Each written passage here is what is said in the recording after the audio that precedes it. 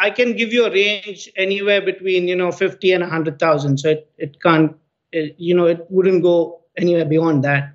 You have 50,000 people paying you $15 a month? That's right. You are listening to Conversations with Nathan Latka. Now, if you're hearing this, it means you're not currently on our subscriber feed. To subscribe, go to getlatka.com. When you subscribe, you won't hear ads like this one. You'll get the full interviews. Right now, you're only hearing partial interviews. And you'll get interviews 3 weeks earlier from founders, thinkers, and people I find interesting.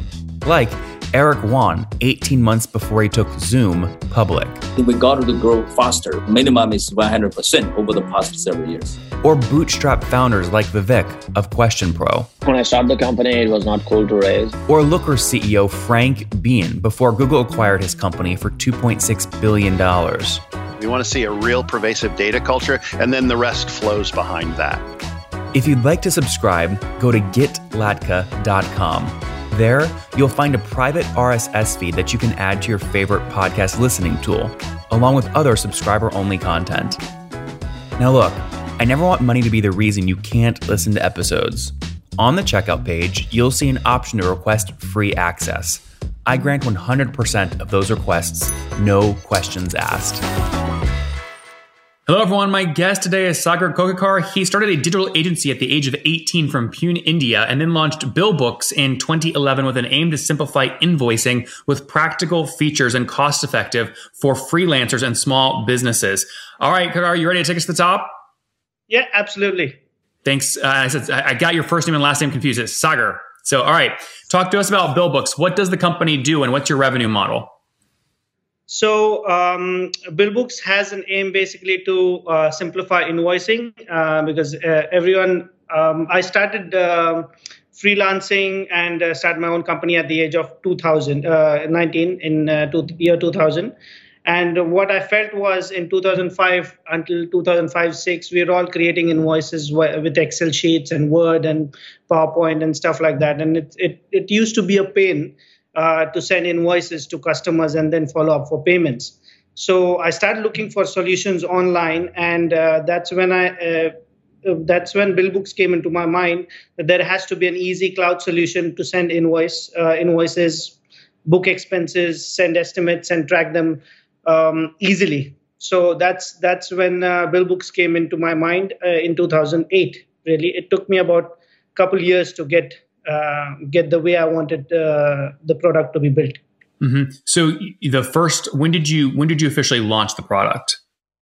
2011, but I started working on it since 2008. Okay, so 2011 was launched. So how were you making money between 2008 and 2011? I was doing freelancing, and I had a company, right? So I had a digital agency which was internally funding this product. So I had it all going, and even now we have our cash flow very tight and very sleek. We have a very few people on board. How many people are on the team? We're just 5. 5 people, and how many engineers? We're 3 engineers. Okay, we kind of wear multiple hats, so a lot of us are, designers as well. I'm a UI UX and a customer experience expert. I did my degree in it, and so we're all kind of product managers. I see. And when you launched in 2011, when did you sign up tell me when you signed up your first paid customer? Do you remember? Yes, his name was Simon, and he was a chauffeur from London. And how'd he use you? Sorry? How'd he use you? So he used to basically send invoices to his company and to end customers. He used to do airport pickups and drops, and he started using BillBooks to send invoices to these customers, booking his expenses through BillBooks. And how did he find you? Sorry? How did he find you? So everything we've been doing so far is organic. It's more of content marketing. Yeah, but how did Simon specifically find you? He searched basically for an invoicing solution for his taxi business. And that's when we wrote a few articles how BillBooks could be helpful for different various professions and businesses. And that's where Simon found me. Oh, that's interesting. Do you have an SEO background because of your agency? Yes, absolutely. Oh, yeah, I see. And is that your main go-to-market today is SEO? Yes, about 2003. Is that your main go-to-market today is SEO? That's right. Okay. Well, so how do you get your domain rank up, right? When I go on Ahrefs and look up BillBooks, your domain rank is 33 and your URL rank is 36, which is not great. How do you get that higher? So we were good, really good in 2013, 14. After which we started to focus more on the product, and there are quite a few competitors coming up. Like there's so many all over the world now. Name a couple. So there's FreshBooks, there's Zoho Invoice now, there's Invoicera. There's quite a few out there, and everyone has a very strong content marketing strategy and an SEO strategy in place. So the initial BillBooks, you mentioned about the revenue model. The key was to keep it very economical, and it was a pay-per-use model. So we used to charge 50 cents per invoice sent when we launched back in 2011 instead of per user per month. Some freelancers paid us less than $2 because they used to send 4 invoices or 2 invoices a month. What's the average customer pay today? You're now on a subscription model. That's right. So our plans start from about $7.95 and they go on to about $29.95. It's still below the market price at the moment. And an average customer would spend anywhere between $15 and $20. Yeah. I see. Okay. So first customer was Simon back in the day. You scaled early on with SEO and content marketing. How are you adding customers today? We're still doing the same. We're doing a lot of content marketing. Now we've launched a new version this year. In fact, early this year. The new subscription model was launched this year. And we've kind of changed our features. We are adding new features. So there's a lot going on in terms of product development and content marketing simultaneously. So moving on, we're going to have a lot of social media. We're going to have handhold your new customers. We're getting fairly large number of new customers every day. Coming from How many new are you getting every day? Sorry? How many new trials are you getting each day? Any good day, we would get about 50 customers. How many trials, though? So it starts with a 30-day trial. And then you have to either subscribe it or you cancel your subscription. So you're getting 50 new 30-day trials per day. They're not customers. The trials, yeah. Exactly. Okay, got it. 50 new trials per day. And how long is the trial for? 30 days. Okay, and how many of the 50 will convert to paid? It really depends, but like a typical, it's an average SaaS based, so it's anywhere between 1% and 3%. Yeah. Okay, that's super, super low though. I mean, why are only? I mean, you're basically saying a half person of the 50 up to maybe 1.5 people convert to paid. Why are so many people churning out of your free trial? Because there are quite a few features that some people need for their business, and it's not a single invoicing software that fits all businesses and all professions. Because we yet to launch bank reconciliations, which is a new feature which Zoho has, which FreshBooks has. So we're still lagging behind on a few features, I feel, and that could possibly be the differentiators between us and the competition. I see. Okay. And how many total customers are you working with today? I wouldn't be able to disclose that, but since 2011, we've managed to migrate a lot of our customer base into the new platform, new system. What's a range? I mean, like 100 or 100,000 or 10 or? It's definitely in thousands, but I wouldn't be able to give you that figure. Yeah. Is it because you don't know it, or you're strategically choosing not to disclose it publicly? Strategically not disclosing. The reason being, we are having a new digital marketing strategy in place, and we wouldn't want to, kind of disclose these numbers to impact on the marketing that we're planning to do. Sorry, what does sharing revenue numbers today have anything to do with your new marketing plan? Because users still get preconceived notions. They want a platform which is, probably having a lot of users, or a lot of maturity in terms of features, functionality, and stability. That probably might put in some degree of preconceived notions before using a particular platform. Why are you assuming that people want a lot of users on a platform they're signing up for? That could mean that they're not going to get any attention from you. They might want you to have less customers. Why do you make the default assumption that a lower number of customers is bad?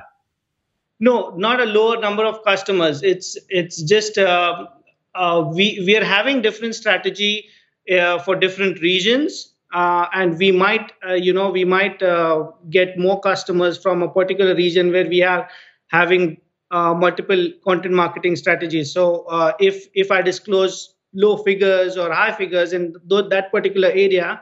I don't want the area figures, though. I just want the whole business. How many paying customers do you have as a measure of how much value you're delivering? You mean to say paying customers I got?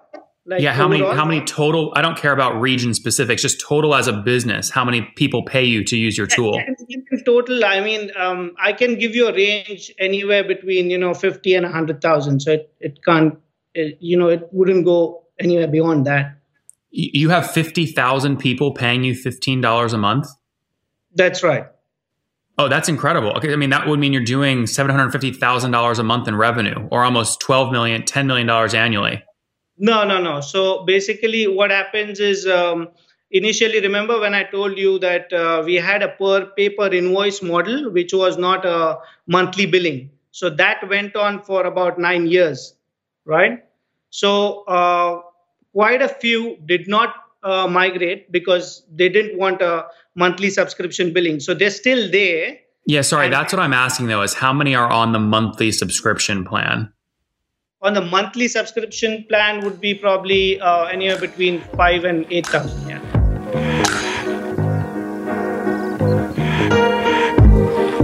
You guys hear me joke all the time that I am horrible at managing big teams. It was one of the things I struggled with at my first SaaS company, Heyo. And you also know that I'm getting more and more founders come on the show where their teams are almost completely remote. Well, here's the secret they don't tell you. A lot of these remote teams actually start by a founder with an idea using freelancer talent, right? The tricky part is it's really hard to find quality freelancer talent. In fact, I wrote about this in my book. It's one of the sections people read and ping me about the most. But finding that talent is really difficult. So, for example, when I wanted to come up with a new magazine cover, the design, I had to figure out how to get designs done cheaply and quickly with talented people. And I used Fiverr to do that. And I'm going, wow, I love if I could figure out a way to get a discount for my people to use Fiverr. And thankfully, it's taken me a little bit of time, but I finally have gotten a discount. So here's the cool thing. If you want to use Fiverr to find freelance talent, you can take 5 and check out Fiverr.com, Fiverr.com, and you'll get 10% off your first order by using my code TOP. That's TOP. It's super easy. So don't waste any more time and get the services you deserve by going to Fiverr.com and using the code TOP. Again, super proud I was able to do this. Over the next several months, I'm going to tell you guys little stories of how I used freelance talent on Fiverr to do things like do web queries, parse information I need, database management, Excel sheet building, competitive intelligence on my competitors, all kinds of stuff. I'll download it to you over the next several months and document how I'm doing it. But for now, get started at Fiverr.com and use code TOP for 10% off. So your whole thing is, how do you move these 30,000, 40,000 that used to pay per invoice and get them on a subscription plan? Exactly. Got it. But still, this is a healthy business. At 5,000 customers paying $15 a month on average, you're right near $1 million run rate, or about $75,000, $80 a month in revenue. Sure. Is that right? Yep. That's great. Right. I would really want to disclose this. So if you're able to edit this. Oh, we don't edit shows. Sorry. I mean, you can just say you don't want to answer a question if you don't want to answer it. But I'm glad I asked, because you just said you had 50,000 customers, and it's not 50. You have 50,000 people who have paid you, but you've got about 5,000 that are on a paid subscription. Because our revenue model in 2011 was pretty different to what we are doing now. Well, yeah, but that's part of the show, right? Is everyone has, as you mature as an entrepreneur, you test different pricing models. Well, I mean, that's completely natural to do. This happens all the time. What I want to make sure I get clear on, though, is you've got a historical base that was on a different model. On the new model, at a subscription billing, you've converted about 5,000 to $15 a month. Yes. I see. Yes. And so how have you done that? Walk me through the process of how you've converted 5,000 from individual, like paying per usage, to paying per month. Sorry, come again, please. Strategically, a lot of people go through this, converting people from one-time use to paying per month. You've done a great job at doing that. How have you done that? By giving them huge discounts, to be honest. Is that a good reason to convert to a paid plan, to just get a big discount? Why don't you let your features do the selling? There are two ways. Yeah. The first was the discounting part, and the second was features, because we came with incredibly new features in our 2.0, like multi-organization, multi-lingual, and there are quite a few differentiators even now, which BillBooks has against our competitors. So that's also one of the reasons. Okay. But our revenue figure is accurate. You're doing about $75,000 a month in total revenue. Yes. With a 5-person team. So you're highly profitable then. Yes, that's why we want to keep it that way. That's great. By the way, congratulations. That's not easy. Thanks, buddy. Did you do this all bootstrapped, or did you choose to raise capital? Yes, no, it is all bootstrapped. Yeah. This is my favorite kind of story. Bootstrapped and profitable. That's great. We do not intend to raise money for BillBooks going forward. Hopefully. I mean, never say never, but we've got a very firm kind of goal structure, the product development structure that we have in place, and we know that where we want to go in the next 1 or 2 years in terms of functionalities, and we want to stick right there. We don't want to dilute anywhere else. So when you say profitable, though, I mean, are we talking like $10,000 a month in profit, or like $50,000 a month in profit? I didn't get you. I mean, how much money are you making each month? I won't be able, because there is significant expenses as well in terms of hosting, security, and that's what I'm asking. Subtract out your expenses. How much goes to the bottom line each month? About 30 to 40%. Okay. And what do you do with that money? Do you pay out dividends to you and your team, or do you reinvest it in the business? Or we kind of reinvest in the business. We're doing a lot of research as well, because like, for instance, freelancing by 2027, about majority, 50.9% of the Americans would probably venture into freelancing. And that's going to be the trend all over the world as well. So we want to do a lot of research on each profession, how they, kind of use invoicing, how they use estimates, learn from their, processes, and then kind of adapt it into BillBooks. Why you were there before FreshBooks, before Zuora, before a bunch of these? Why did FreshBooks grow? Why did they beat you? I wasn't before them. I think they came in 2006.